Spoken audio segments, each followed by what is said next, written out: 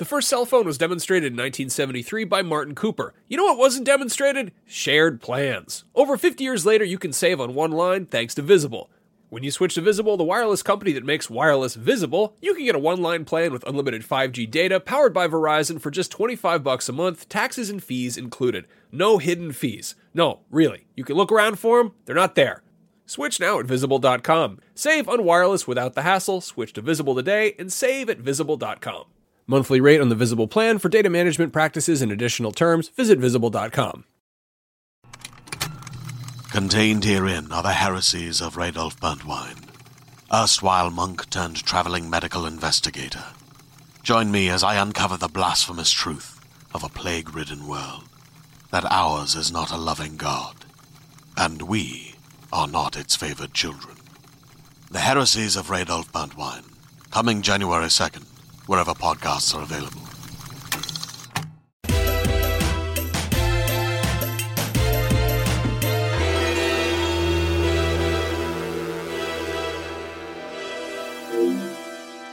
Beyond and hello, everyone. My name is Jonathan Dornbush, and this is Podcast Beyond, episode 691 of IGN's weekly PlayStation show. Thank you so much for joining us for this week. In an exciting, thrilling, action-packed week of Sony news, there has just been so much to contend with because it'll all get announced after this week's episode, probably, so we'll deal with it next week. But before we get to, some interesting topics I think we have to discuss this week, I'm joined by Brian Altano.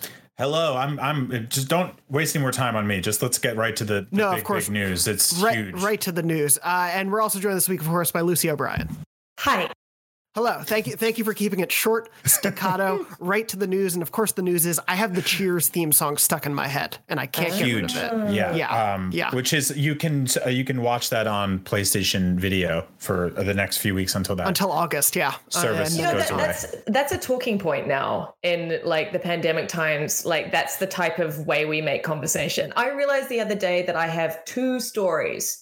Like in the whole year, I've got like two stories. I tweeted this out. One is learning to make pasta, and the other is that I met a very friendly squirrel, and that's it. That's all I've got. That is like my entire sort of social output. I'll be honest with you. Second story, not a lot to work with. First story, I could talk to you for hours. That would be a great day. You and I could just talk about like just different types of pie. I'm a huge fan of bucatini personally. It's like a fat spaghetti. Really good stuff. Okay, you're going to teach me some of your tricks. I'm a big squirrel guy, so this all works out in the end. We have both stories covered. You got a whole weekend. Yeah. No, Lucy, I'll be honest. Most of my stories have been telling my girlfriend your tweets because I find them so funny. And I'll be like, have you seen this one? And then that's the rest of our evening. That's over. Very sad. Welcome to these times. Anyway, thank you all so much for joining us. For anyone who is watching, just briefly wanted to mention on YouTube, of course, we're on the IGN Games channel currently, no longer on the Podcast Beyond channel. If you're still subscribed over there, make sure you're subscribed here. We'll have a Beyond playlist going. You'll be able to just tune in for Beyond if that's all you really want. But I encourage you checking out the other shows because there's a lot of great, thoughtful conversations happening there, including like on shows like Podcast Unlocked, which Brian was on this week. I cheated on you guys. I'm sorry. It's all right. You're also on NVC most weeks, so you're just running the full gamut this week, pretty much. You're trying. I appreciate it. Of course, there probably will be some crossover and discussion, so I'm curious to hear what your talking points will be. But yeah, let's jump right into. I think are you jealous? You sound a little jealous. No, look. They have the big news, but I think it's worth talking about from a little bit of a different context because I think ever since this story was first teased as a possibility, the console wars ensued when you shouldn't really be putting your whole life's worth assigned to a company that just wants to make money from you. But we of course learned that the Microsoft acquisition of Bethesda has fully gone through. It is, the legal logistical nightmares of it have happened. They worked through it, and they are now part of the Xbox family.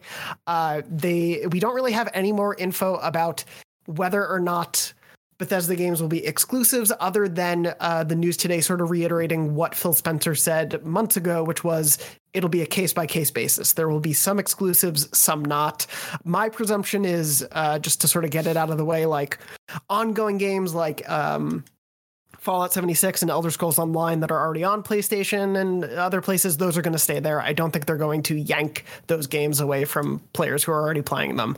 But of course, this opens up the future potential for things like Starfield and the Elder Scrolls 6 and all of these things. And I did want to start sort of from a more Sony-focused perspective, and I do want to talk about this quite rationally. I think we all understand, like, at the end of the day, this is a business move. Microsoft has, we've talked about on the show for a long time, had the problem of not having first-party games to put out, to tout on their platforms. Doing this ensures they have another 10 studios to be able to do that with. They're obviously going to make some games exclusive, but the thing that I want to start with is, and Lucy, I'll start with you. Do you feel like Sony needs to do anything in the immediate future to counteract this news? Like, do they really need to bring attention back to PlayStation in any way, or is attention not really been gone, do you think, because of this news? I mean, I'll just reiterate what I've always said. Like, I still think that Sony has the best first-party stable of the pair. I think that Sony's reputation for delivering incredibly, like, polished first-party AAA games is unrivaled.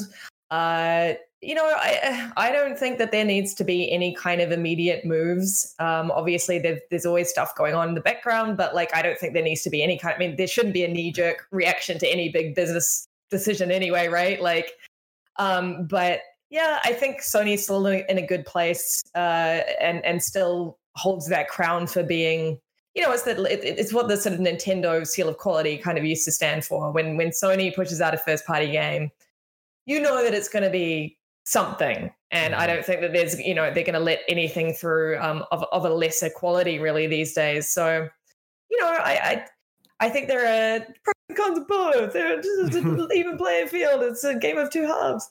Yeah. And Brian, of course, granted, I knew you, even with your cheating on us this week, of course, and getting honestly their inside perspective. Of course, we love you too.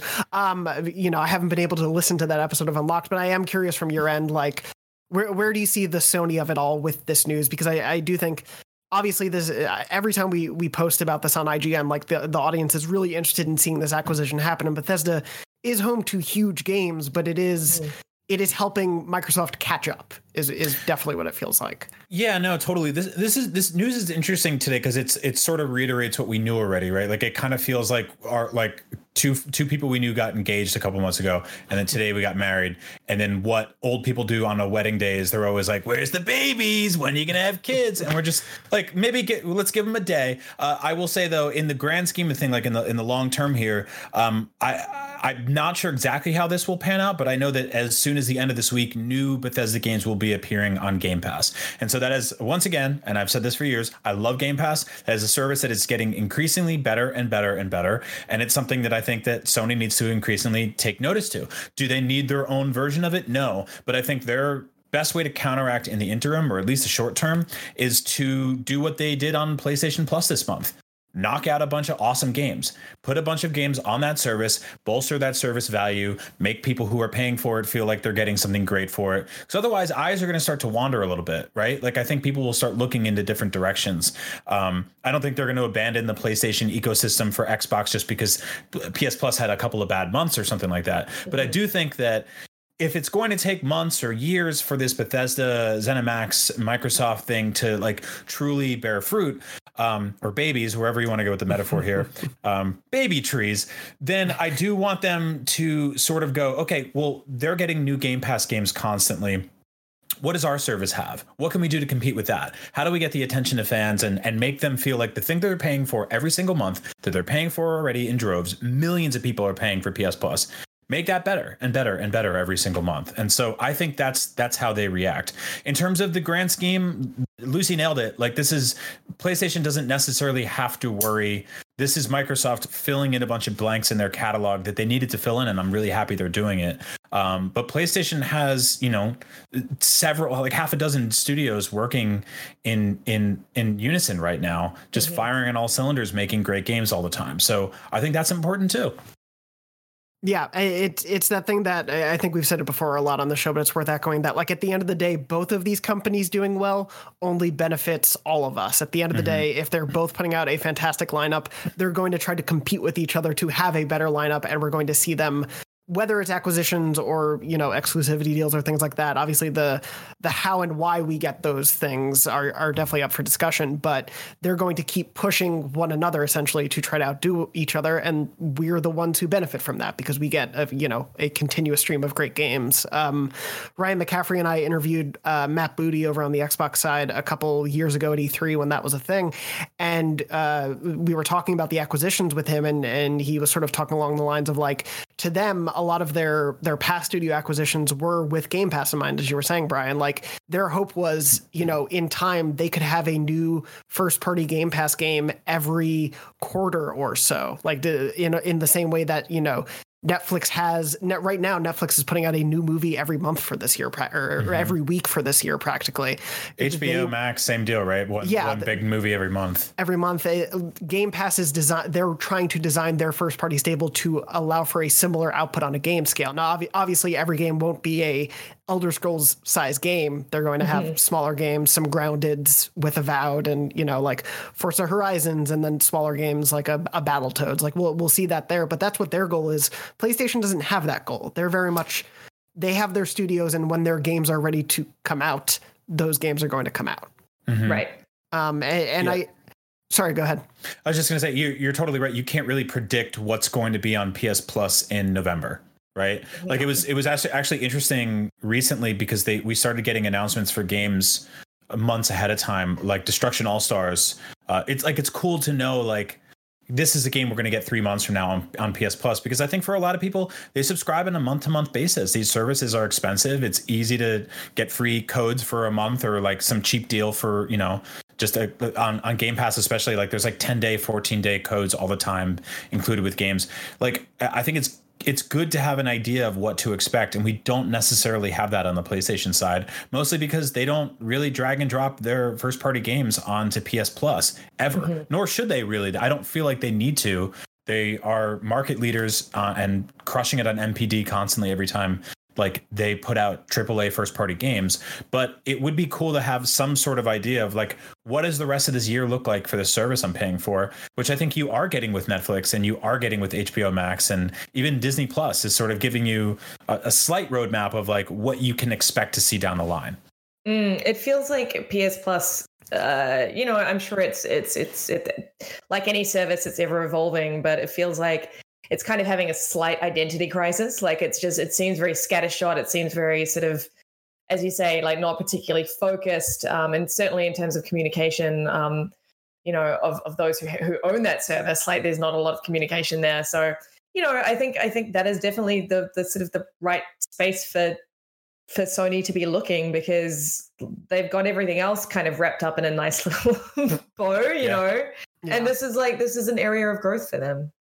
Yeah, it's definitely something I think we saw, you know, not as dramatic, I want to say, compared to Game Pass Rise, but there was a pretty healthy bump, I believe, in PlayStation Plus subscribers over the last year, you know, during the pandemic and everything. And obviously people look to that. They look to being able to have these, because at the end of the day, they're not free games. You are paying, as Brian was saying, like month to month or year to year. And so you want that investment to eke out. And yeah, of course, we're not going to get God of War Ragnarok or Horizon Forbidden West day one on PlayStation Plus. That's just not going to happen. You know, Destruction All-Stars makes sense because it's a multiplayer game. It's a new IP. They want to, you know, get an install base there. But I totally agree. I think they need to be making more inroads, because even if PlayStation Plus and Game Pass aren't the same, they're often viewed in a similar, like, are my dollars going toward a value that makes sense as a player? And I do think they need to keep building PlayStation Plus.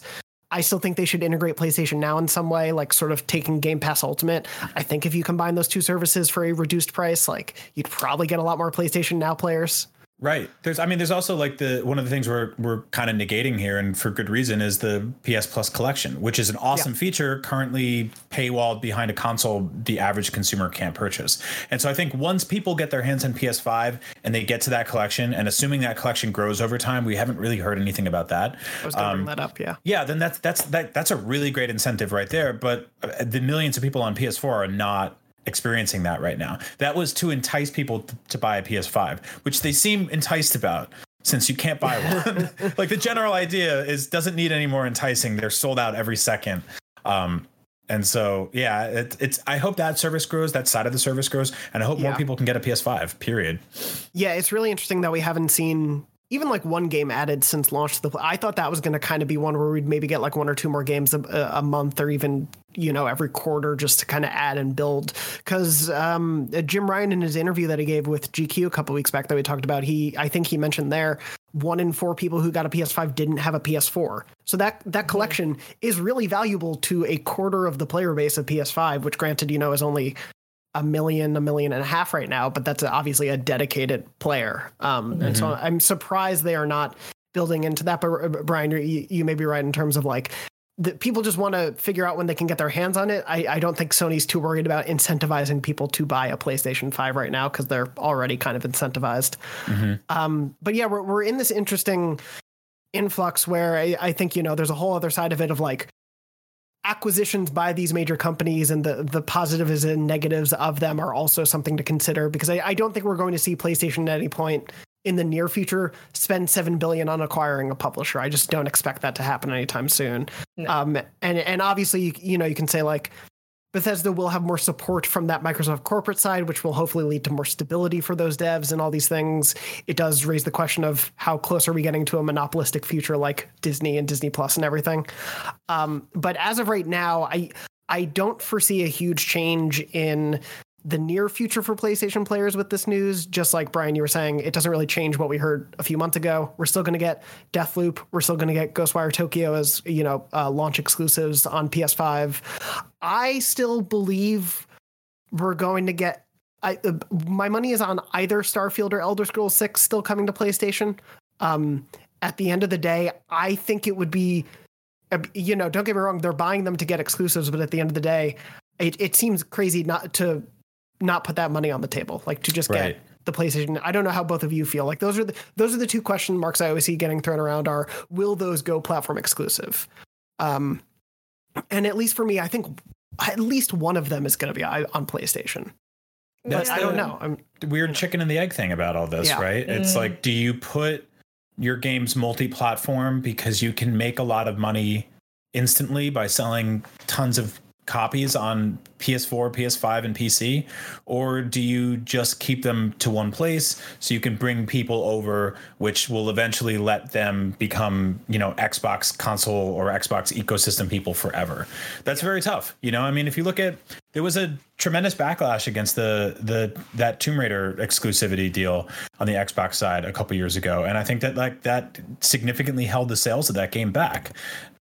And ultimately it went everywhere and people played it and they loved it. I enjoyed the hell out of that game, but I do think that definitely damaged the impact that game had around launch, which is kind of a bummer. But things are different now. I think we're in a different world. I think there's a lot more goodwill behind Xbox this time around out the gate than there was last time. Not that I know that for sure, because last time was really bad. That was a really bad launch year, and it kind of defined their trajectory for the rest of the console generation. And I think things are a lot better off now.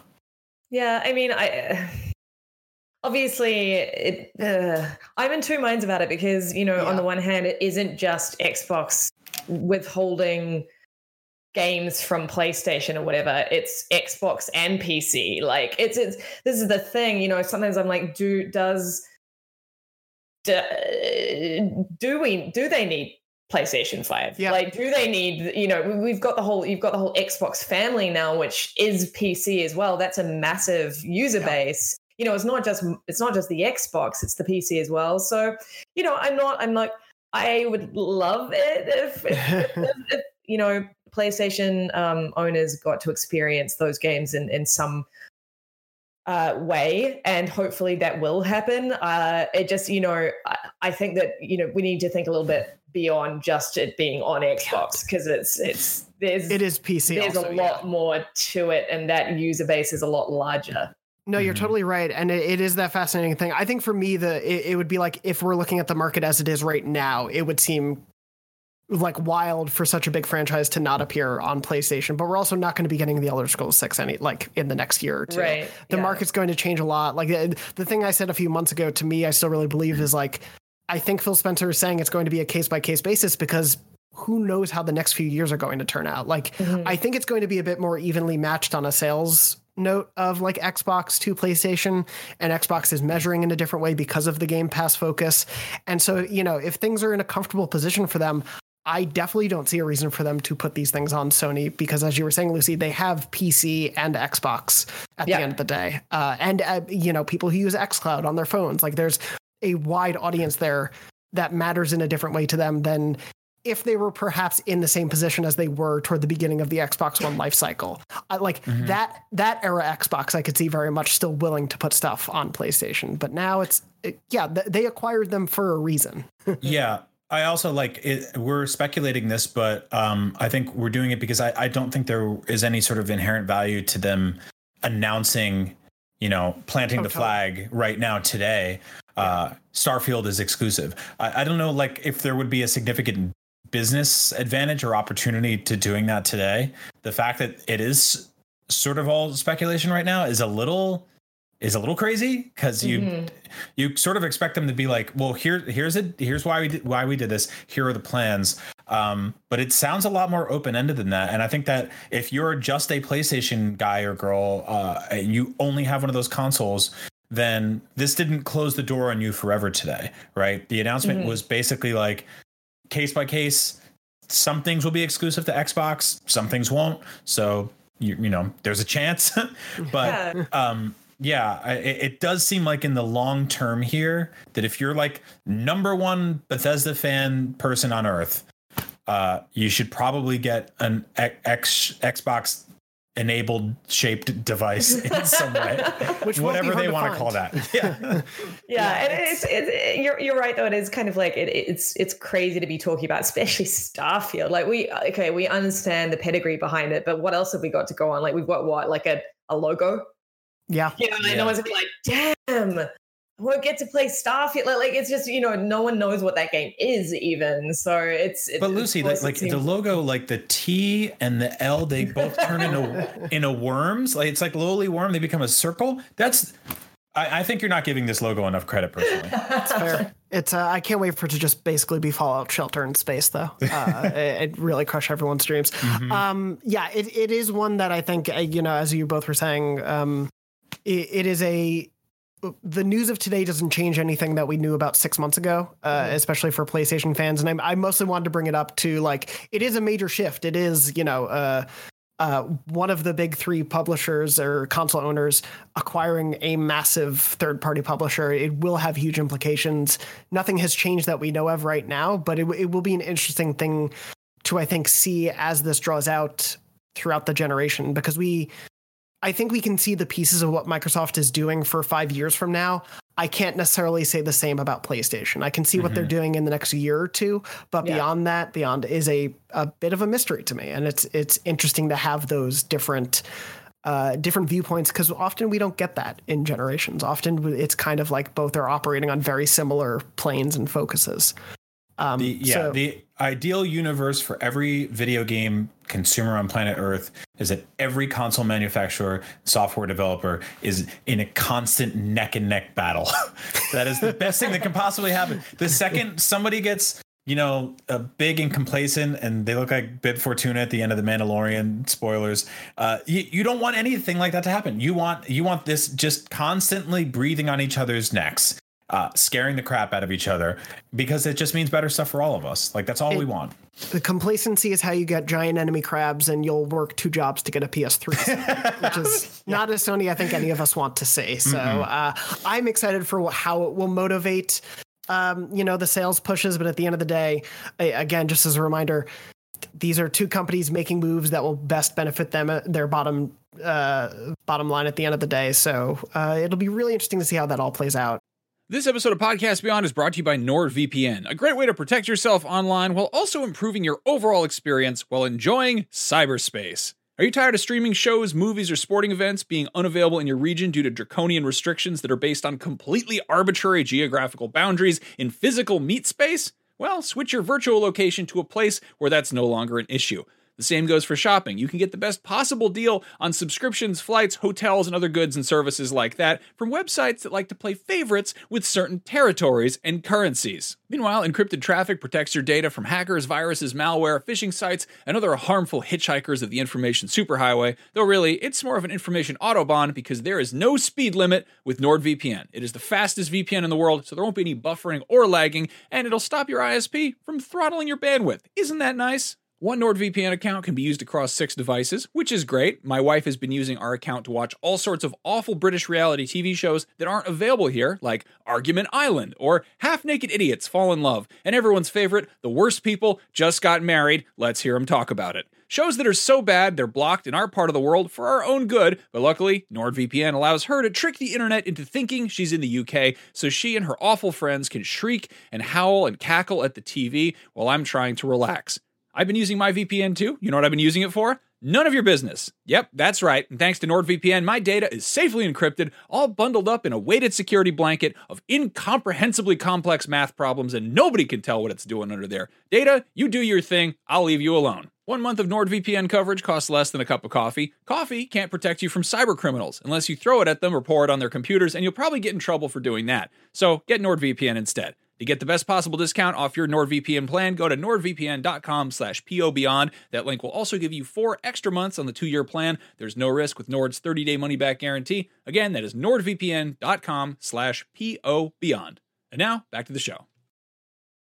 Hey there, this is Justin Bartha. I made a funny new podcast, King of the Egg Cream. It has the greatest cast in the history of podcasts with actors like Louis Black. I'm torn by my feelings for 2 women. Bobby Cannavale. You can eat it, or if someone hits you, you can put it on your cut. Melanie Linsky. I wonder what these marvelous things are that look just like boiled chicken feet. Jason Ritter. I can break things and pick locks and kill people. Michael Stuhlbarg. The whole point is to inspire people that they should make themselves better. Ari Grainer. No, don't whet its appetite. What are you, an idiot? Me, Justin Bartha.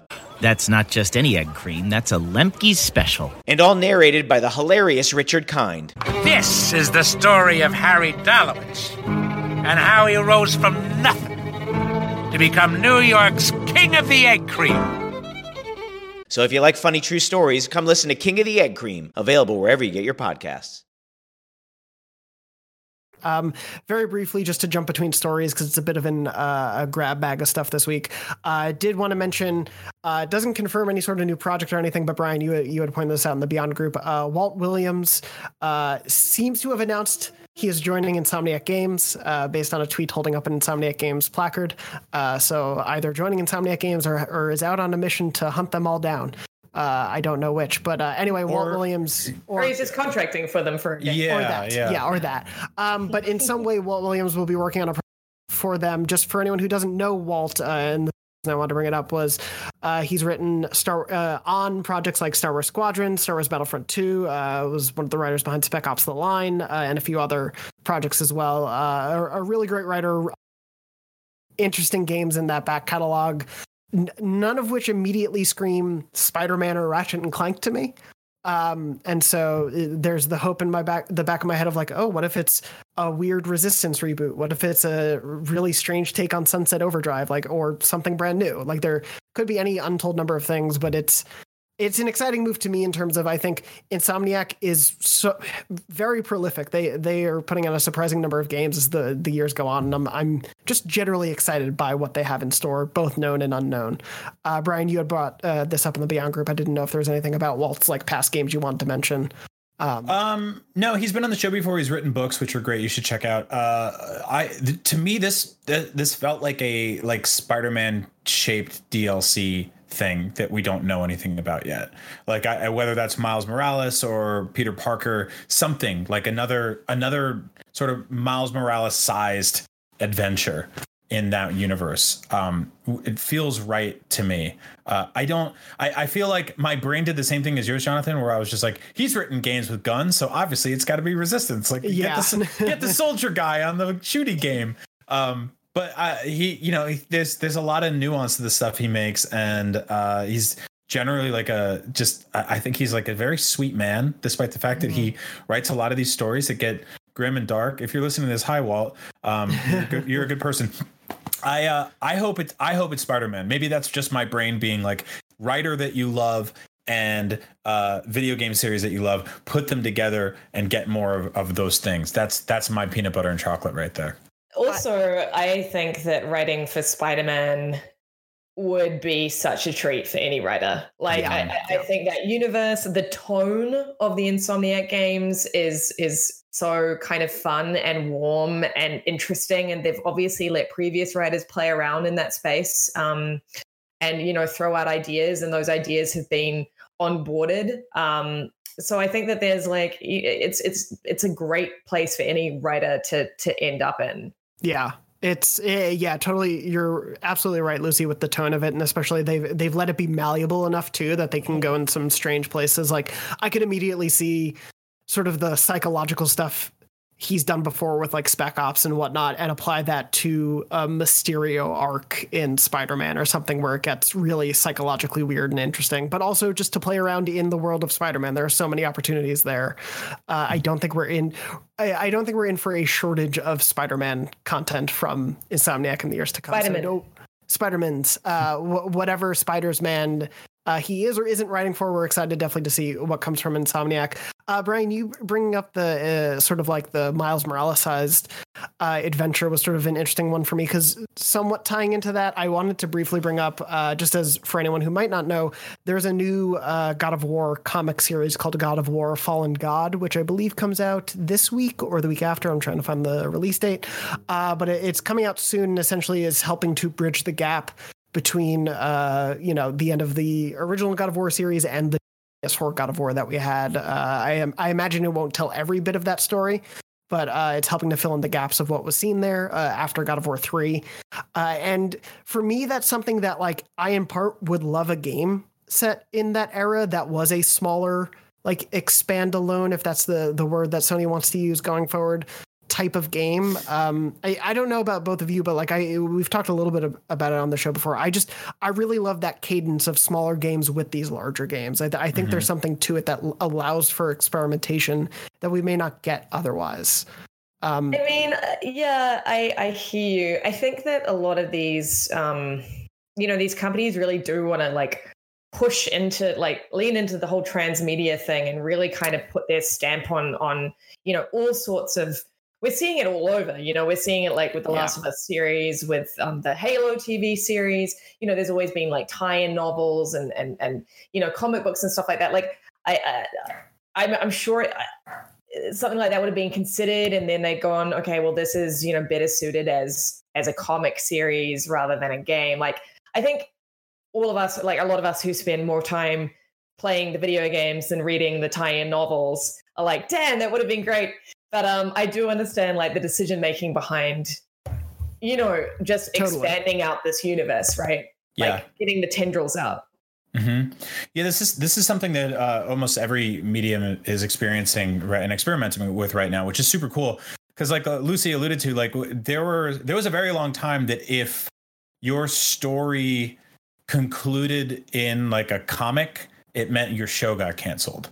Like there was, that was basically like this pit of hell where it's just like, well, we're not going to get a fourth season, but don't worry, there's like a webisode or like a web comic, like a Happy Meal prize, like this something like that. Whereas I think over the last few years, people have been like, what is a movie? What is a TV show? Like Zack Snyder's Justice League is a 4-hour movie. Euphoria is a television show that got 2 individual episode spinoffs. Breaking Bad is a 6-season television show that got a movie spinoff and a prequel season. Like the idea of being able to tell stories in different ways is super cool to me. And these are, Kratos and Atreus are phenomenal characters, as are every single supporting character in that game. And so, yeah, sure, I want more of it. Like, if that means they want to tell a story in a comic and then tell another story in like a 6-hour game or a 25-hour game or a movie or a TV show and have it all interconnect, I dig it. I totally dig it. Yeah, you're totally right. There's a lot more fluidity to where those things go. I mean, you hit the nail on the head in terms of the usually a tie-in comic meant things didn't go well for the actual flagship thing. It's not the case anymore. I mean, like even behind me, but that's the first issue of one of the new Star Wars High Republic lines. And like, that is a thing that only right now exists in books and comics. It's not in any of the movies or TV shows. And it's one of my favorite Star Wars things in a long time. Like, the High Republic is such a cool era and there's so much cool stuff there. But I'm glad they've chosen these mediums to start it in, because it really does, it allows for a different relationship with the reader in this case. And I think you can find where those places make sense. You're both totally right. I guess it's just me being wanting just more God of War games. Which is totally fair. I hope I'm not alone in that. I would imagine, given how excited people are for Ragnarok. But no, yeah, I totally agree that now it feels like these things aren't a like, well, you know, we had this leftover idea, let's put it in a comic. It is, we have a good idea, it makes sense as a comic, let's do it there. It makes sense as a tie-in book. I have the God of War journal that is essentially Atreus's journal in the game with like new little bits and details of lore. That makes more sense there than a, you know, deluxe edition of the game, I guess, where they add in a few more VO lines. Like, it's I like which Deluctor's edition. I like that a lot. Edition. That's better than Expandalone. I like Deluctor's edition. Deluctor's edition. Yeah, if you far more dumb. If you need a clumsy portmanteau, just let me talk long enough and I'll mix up two words, and that's how I do marketing. I'm into that. Anyway, God of War, I just want Ragnarok, but, you know, take your time, please. I just am excited. Anyway, moving on from that, in the continued grab bag. See, I can't speak today. In terms of PlayStation news, did want to briefly just mention, because we had talked a little bit, honestly, in passing, because it came out the State of Play week in terms of PSVR 2 happening, but PlayStation did announce, is it 6 more games coming to PSVR? It includes the next game from the creators of Arizona Sunshine. Oh my God, Jonathan, learn to speak. After the Fall is a new co-op first-person shooter, a JRPG-inspired MMO called Zenith. I Expect You to Die Too, The Spy and the Liar, which is a lot of a title, which I appreciate.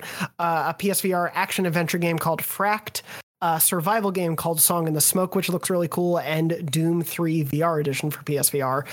We've seen PlayStation do these sort of like PSVR game announcement dumps. This seems to kind of be like the rollout of PSVR news. And none of these in particular was like, oh, here's like a, you know, second coming of PSVR or third or fourth coming of PSVR. But at least for me, it's nice to see that there's still support going, even though they have announced the future of PSVR. Like, we are going to get PSVR 2, but it's not going to be absolute silence in the months between. Mm-hmm. We had talked a couple weeks back when the PSVR 2 news came out, and so I wanted to just reflect on that a little bit more since we didn't take too much time. But PSVR is in an interesting place, and I forget who said it, but it is almost even a little bit surprising that they are continuing that support, given how much of a smaller install base it has compared to the larger, you know, PlayStation audience. Mm-hmm. I wanted to take sort of this opportunity of these new games, not necessarily to like go through each one of them, but I guess in the lead up to PSVR 2, are both of you expecting I'm curious of how much of a focus do you think PSVR 2 will be going into this PlayStation 5 generation? Because I feel like so much of the focus is on the DualSense and the PS5 and the games that we're going to be playing directly on there. Like, do you think there is room for PSVR to exist and thrive in the years to come, considering how PSVR did? That is my long-winded question. Brian, I'll start with you. Yes, in its current iteration, it's kind of a pain in the ass. And I've said this before, but it's only gotten more sort of cumbersome with PS5. Like, the fact that right now the best and only way to connect your PSVR to a PS5 is to like get multiple things in the mail is kind of a problem. I'm really, really happy that they are continuing to support this platform, and they're that they announced that they are making sort of like a sequel to it. Like, that is awesome. That to me says that they're in the long term here, the long haul for VR in general. It's great to have a company of this size that owns and operates this many software developers continuing to support this medium that is constantly always seen as being like just on the cusp of breaking through. But I think Sony realizes like maybe it doesn't need a breakthrough. Maybe like we can service enough audience by reaching a small but passionate amount of people. I remember reading about attach rates for PSVR, and I think that goes a long way too. Like, if you only reach 10 million people, but each one of those people buys 5 or 7 games, that's huge. You know, that's super, super huge. Like, you don't really see attach rates like that on some even more popular systems sometimes. That said, like I don't really see the need to drag out my PSVR right now. I'm glad that they're still making stuff for it, but I'm gonna wait until that's like a little more cohesive. And there's just like one single wire, and I'm just playing on PS5 right now. It doesn't feel like it's meant to work. Like I know people are using it. I just don't personally want to deal with that level of hassle for it right now. Yeah, I'm very much in the same boat. I have not, even though I have the attachment and to be able to use the camera and everything, I have not pulled out my PSVR since the PS5 came out, because just the worry of what that will mean for my cable management, which is already not great, is not an exciting, opportunity to come up in the future. I'd much rather wait for this one cord future. But yeah, I think that point's really interesting in terms of like in some sort of acceptance of maybe this doesn't need to be, as big as the PS5. Like it is okay that it has the smaller base, as long as that base is really fervent, as it clearly is for PSVR.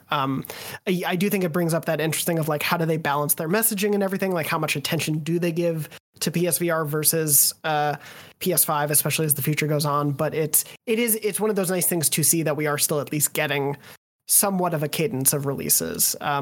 Lucy, for you, I don't know. Do you currently have a PSVR at home with you? Or I do not. I do not. I mean, I've played the before times, obviously played around with the PSVR in the office, but didn't ever buy one myself. Mainly because, I am enjoying a more streamlined future where I have a compact little console with all my machines in there, and I don't really like dragging out things. And also just because, like, I guess I was one of those people that was sort of waiting for the killer app or whatever, like old school language you want to use for it. And I I've come around to the fact that there doesn't really need to be one, and there are some freaking great like smaller games on there like Tetris Effect and Astrobot Rescue Mission. But yeah, I don't know when I'll make the leap or if I'll make the leap. I'm definitely still one of those people that's like, I'm glad that it exists. I don't feel like I need it, and I don't feel like I'm super missing out. But that's just me. And I'm really pleased that people are still, enjoying something that is really different and unusual and beyond 2000-y. And it's a good thing ultimately. Yeah. I'm like weirdly sort of philosophically of two minds about VR in general over the last year, because I fully recognize that it is this amazing thing that people can use to escape the doldrums of the, four walls they've been trapped in for a year. Like I went on this thing called Wander on Oculus Quest and went to my parents' house in New Jersey and just stood in the street staring at the house. And it's like a beautiful sunny day when they took the picture. And I was like, well, now I'm crying in VR. That's sweet. Because I haven't been home in a year. But also like since I've gotten older and become a dad and stuff like that, and, been home with my family, my small family for like the last year, my wife and kid, like I want to be present in those moments. Like it's one thing to play a video game and like pause it and stuff like that, but to just like go inside of a big helmet and hide as like the few moments of humanity are thriving around me that I have any sort of tangible interaction with. It's been one of those things where I'm not super interested in it, except for like, looking at my parents' house on Oculus Quest. No, I'm very much there with you. I think this past year, even though, like, as you said, it would make a lot of sense to use it to escape being in this apartment for a year straight. I've probably used PSVR the least since I had it, in part because,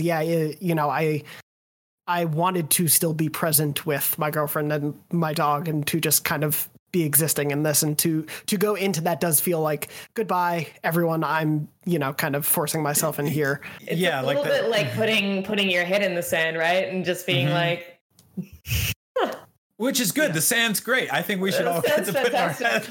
I mean, but we could all use a little bit more time detached sometimes, I think, for sure. I definitely don't need to log on to Twitter as much as I do, but it's there's definitely, I think, something to the hassle of what PSVR currently is that also kind of brings that up. The most VR I've used has been, playing Beat Saber on an Oculus because of how simple it is. I had a thing with my PSVR where, and I remember reading on like the subreddit at some point that this was fairly common, that you had to like let it like sort of warm up for a minute or two at the beginning, like because otherwise it would fog out your lenses. And so I bought this like pen to like clean the inside of the lenses in the PSVR, and then I had like a little like wipe type thing. And so I would like plug it all in, turn it on, and then like wait 5 minutes, and then go in there and be like, it's not, let me clean. And I was just like, what am I doing? Like, I don't like, I understand that people love this. I understand that people but this is their iPhone 1, you know, like this is like, they're going to make better versions of this. I enjoyed it for what I could while I did, you know, like I saw an elephant piss in VR on PSVR once. We talked on the show, like very important. One of the greatest experiences, but like ultimately, like, I'm like, this is, you know, you guys took a crack at this. You did pretty good. But like I've moved on, and I'll wait for the next thing, which I'm sure will be infinitely better. Yeah, absolutely. And as the saying goes, it's worth burying your head in the sand to see some elephant piss. Absolutely. Moving on from some of the news briefly, just wanted to also, before we wrap up, just wanted to mention, please go check out, I did an interview with Kenny Young, who is the composer for Astro's Playroom, which if you've played Astro's, the soundtrack is phenomenal, and you've probably had some of those songs stuck in your head. He spoke to me sort of about the origins of the GPU Jungle song, which I think is the song, how that song came about, how some of the other the methods he used. He actually went back and essentially tried to use some PS1 era synths and things of that nature to get some of the sounds that were inspired by that era. Brian, I definitely obviously a music sounds awesome. To go check out some of what he went a little bit into, like some of the musicality of it. That was even a little too much for like me to really know, but it was a really, really fun, fascinating discussion about a soundtrack that I absolutely adore, and some of the interesting ways that stuff came up. And one of the most interesting takeaways was about how, because it was a free pack-in, that kind of let him think about it in a way where he could take some risks, because what they were making was not the like one-to-one reason someone was spending money on a PS5. And sort of so much sense. He would just be so much more relaxed, because it's like, oh well, you know, they're going to play it even if it sucks, and it's like, you know, it's not the reason that you know, people are. There's no pressure. I mean, there's a certain degree of pressure, but that makes so much sense. Right. As soon as he said if I ever make a game, it's going to be bundled with the console. It's got to be a free pack-in. Yeah, absolutely. That's the way to make it. I mean, what's great about that is like, that's all the more reason to phone it in, to be like, oh, they're gonna be here for something else no matter what. But he didn't. Totally. Like that, man. That's so cool. I can't wait to read that, Jonathan. That's awesome. The soundtrack's really great, and it was a great discussion. Kenny, if you're listening to this, love to have you on sometime. It was such a treat to talk. He used to. He composed the Little Big Planet series before. He worked on the Rescue. He was the composer for Rescue Mission, so this isn't his first Astrobot game. But yeah, really great talk. Definitely go recommend checking that out, because alongside that chance to interview him, they revealed that the Astro's soundtrack, the Astro's Playroom soundtrack, will be available digitally at the end of this week on March 12th. So if you don't need to boot up your PS5 to listen to GPU Jungle anymore, you can just go listen to the soundtrack. Look, I've had that song stuck in my head since I got a PS5. So I don't need to. It's already playing. It's already there. I don't need to hear it again. I get it. But if you're looking for a reason to hear it externally as well, it'll be available there. Before we wrap up, though, briefly did just want to mention anything we're playing of note. Brian, you're still on Yakuza? Yeah, just falling more and more in love with it. I feel so bad that I waited until Max's paternity leave to really get into this game, but also I am filling our legal requirements of having someone talk about Yakuza every single week, which, by the way, we haven't said Bloodborne this week, so there it is. It's true. No, I totally love this game. It's really sort of like cozy is the word I would use to describe it. It is not a massive, sprawling open world game. This is a tight, individual collection of small scale cities with super interesting characters. There are no cars on the road that can kill you or anything. People generally don't just like shoot you in the head. Like, and anytime you have an altercation with somebody, there's like 4 guys on the street being like, oh, is it that guy over there? Let's go kick his butt. And then you kick their butts. It's great. But yeah, it's just like making your way around this small sort of lived in space, visiting bars and restaurants.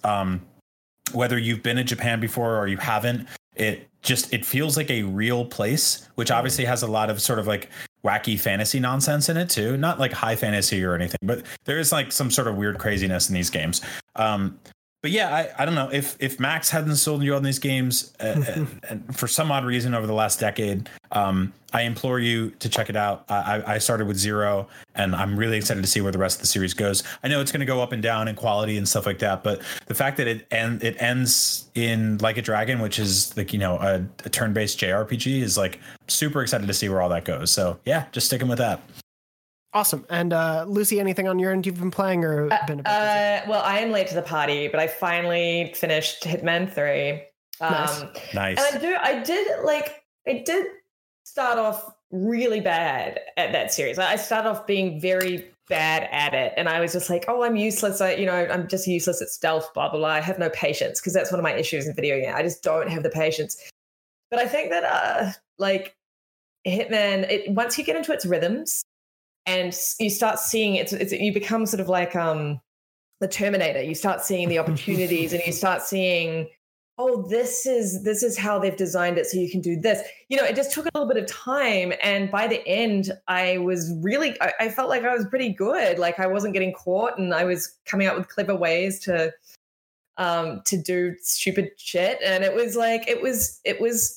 I really enjoyed it. So now I'm doing exactly what Max did and going back to play all the other ones. And it's just, it's again, like I know people have been telling me for years how good that series was, and I just ignored. And now I am apologizing and also having a great time. Yeah, I was very much right there with you, where I felt the same. I don't have patience. And when I tried Hitman 1 back when it first came out, I was like, the game is bad because I'm not good at it, but it was me just not like playing by its rules. And once you give it that time, it opens up and you begin to learn, as you said, like its rhythms, and it's so fun. Yeah. And speaking of other stuff that we're all late to the party with, as I mentioned, I think last week, I've started Sekiro, and I got through my first boss fight.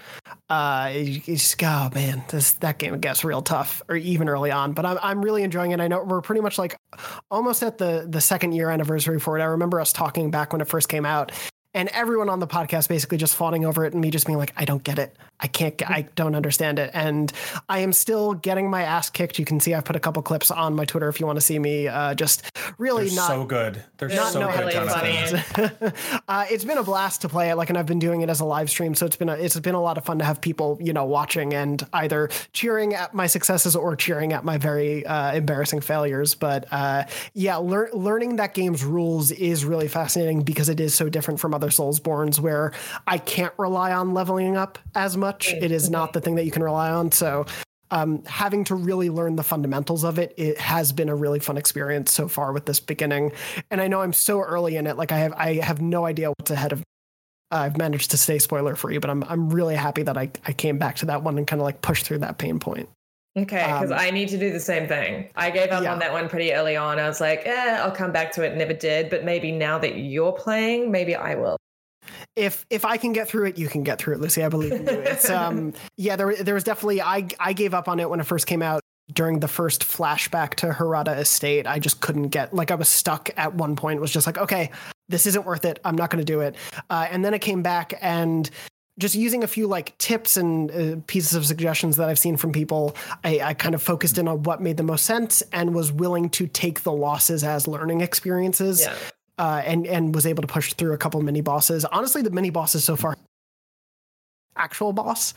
But yeah, I'm really enjoying it so far. It's a fun one. Before we wrap up, did want to read just one brief memory card story. Memory card, of course, is our weekly segment where you, the viewers and listeners at home, write in with your sad, weird, wacky, funny, whatever memories of your PlayStation or general gaming life. Those on the show. You can write into at IGN. Subject line memory card. This one is not about PlayStation per se, but because it tied into a past story where we talked about rabbits chewing through a controller, I thought I would read it. But anyway, John wrote in to Beyond and said, I just heard the story about the rabbit chewing through the controller and have a very similar one. Rabbits must just love doing this. It wasn't a PlayStation, but a Super NES. I had taken it to a friend's house and brought it back home. Left it in our basement at home for a couple of hours before hooking it up. Unbeknownst to me, my brother was letting his pet rabbit run around for a little bit. I went to hook up the system only to find the rabbit had indeed chewed through the controller cord. At the time, I lived close to where Nintendo of Canada was located, and they had a repair desk in their office. I brought the controller in to see if they could replace the cord. The technician stared at it puzzlingly for a little bit, only, what happened to it? I told him about the rabbit, which had him in hysterics. He went to the back and came out with a brand new controller in hand. He told me I could have it for free because he hadn't laughed that hard in a long while. Still have that replacement controller. Beyond and rabbits, regards, John. And I just love that because it's just so funny that the person would be like, oh, how did this happen? Oh my God. Yeah, just take a controller. I also don't know Canada super well, but that still feels like an incredibly Canadian story. Yeah. Like down the road, there was Nintendo of Canada, and I just went in, and the guy was like, "Hey, of course you can have a replacement controller." Like that just makes sense to me, right? Yeah.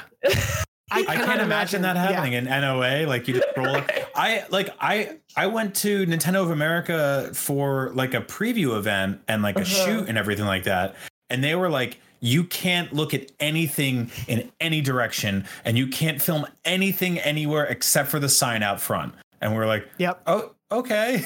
And in Canada, they're like, come on in. There's free snacks, poutine, free controllers. Yeah, like if I went to the World Shop in New York, they would be like, sure, pay us for a new one. Yeah, exactly. Yeah. Lucy, you're absolutely right. It feels very Canadian, as cliched as that is. But John, thank you so much for writing in with that story. And again, if you have a story you want to share with us, write in to beyond@ign.com with the subject line memory card, and we'll read them on the show each week. But that's going to pretty much wrap us up for this week's episode of Beyond. Brian and Lucy, anything like watched or listened to recently that you want to plug? Anything of note? Everything's been blurring together for me. I want to just, I actually had something that I would like to plug this week. So a day or so back, it was International Women's Day. And we decided that instead of the usual kind of like, you know, a lot of people pitch the same sorts of things, like how difficult is it to be a woman in this industry? Like, you know, how challenging, blah, blah, blah, blah. We decided to sort of take a more celebratory approach this year. And we got two women on either side of like the video game space and the entertainment space of movies and TV, voice acting and acting, to interview one another. And we had Sissy Jones of Firewatch fame chatting to Kelly Marie Tran from The Last Jedi and most recently Raya and the Last Dragon, which is apparently fantastic. So check it out. Yeah. And we had Kiki Wolfkill, who obviously heads up Halo Transmedia, chatting with Deborah Snyder, who produces all of Zack Snyder's DC movies, plus a whole bunch of other DCEU movies as well. So, like, both of those conversations, they could have gone really weird, and they could have been really weird and awkward. But these two, all four of these incredible human beings, just incredibly intelligent, charismatic, and just like bounced off each other in the best possible way. And both conversations are really fascinating. It's not, you don't have to be a woman to enjoy them. They're really I mean, you know what I mean? Like, they're not, we don't, no, it's, totally. it's not just like, I just like the idea that it's like on YouTube, it's like, are you woman? Yes. You can. Yeah, right. It's like, you know, like, I don't know what people think when they. No, there's definitely conversations that some women have with each other where being a man, I'm like, I don't know if I should be here right now. Right. This is just, you know, these are just four professionals who's having really intense, intelligent conversations about their careers and what drives them, what inspires them, et cetera, et cetera. So please check them out because I think they're great. Yeah, I haven't gotten to watch the full Kiki and Deborah talk, but I saw the Sissy and Kelly Marie Tran one. That's fantastic. It's such a good conversation. I cannot recommend those highly enough too. They're so good. And congrats to you, Lucy, and everyone involved in making those happen. They're really, really great conversations. Brian, anything on your end you want to promote, or just anything you've been digging recently? We can talk about this. IGN is presenting the South by Southwest Gaming Awards this year, which I'm hosting with Akeem from IGN, and we are also writing the full shooting script together. So that's been a lot, but it's because I've never just written an award show, but here we go. But yeah, it's been super fun, and I will share that when it's ready. Awesome. And then little segments from that as well. That's going to be fun. Yeah, that's right. Cool stuff to share, actually. Yeah. Yeah, there's a lot of moving parts there. It's gonna be really good. Awesome. Mm-hmm. And then, yeah, as I mentioned, the Astrobot review should be interview, should be up by now. Surprise, a review for a game that came out 4 months ago. No, the interview's up, so please go check that out. And yeah, I can't think of anything else massive at the moment. But yeah, as Lucy said, go watch those conversations because they're fantastic. I cannot recommend them enough, and I'm excited for the awards. But other than that, we're going to wrap up for this week's episode of Beyond. Thank you so much for joining us. Thank you, Brian and Lucy, as always, for joining me for this episode. And thank you to Red, our producer, for making this all happen. And thank you to everyone watching and listening. We hope you're safe. We hope you're, and as always, Beyond. Beyond. Hey, I'm Jillian Clare, the host of the podcast Thanks for Coming In. I've accumulated some pretty crazy audition stories over the past 20 years, and so have my friends. And I was like, you know what? No, not going to do this. And then Disney calls and is like, we need you to come test for the Ant-Man movies. I didn't know if my scene was going to get cut or not. Ooh, I could play that. Tune in every Thursday to hear your favorite actors tell the funniest, saddest, and most cringeworthy audition stories. Sometimes even the one that got away. Thanks for Coming In is available on Apple, Spotify, Stitcher, or wherever you get your podcasts.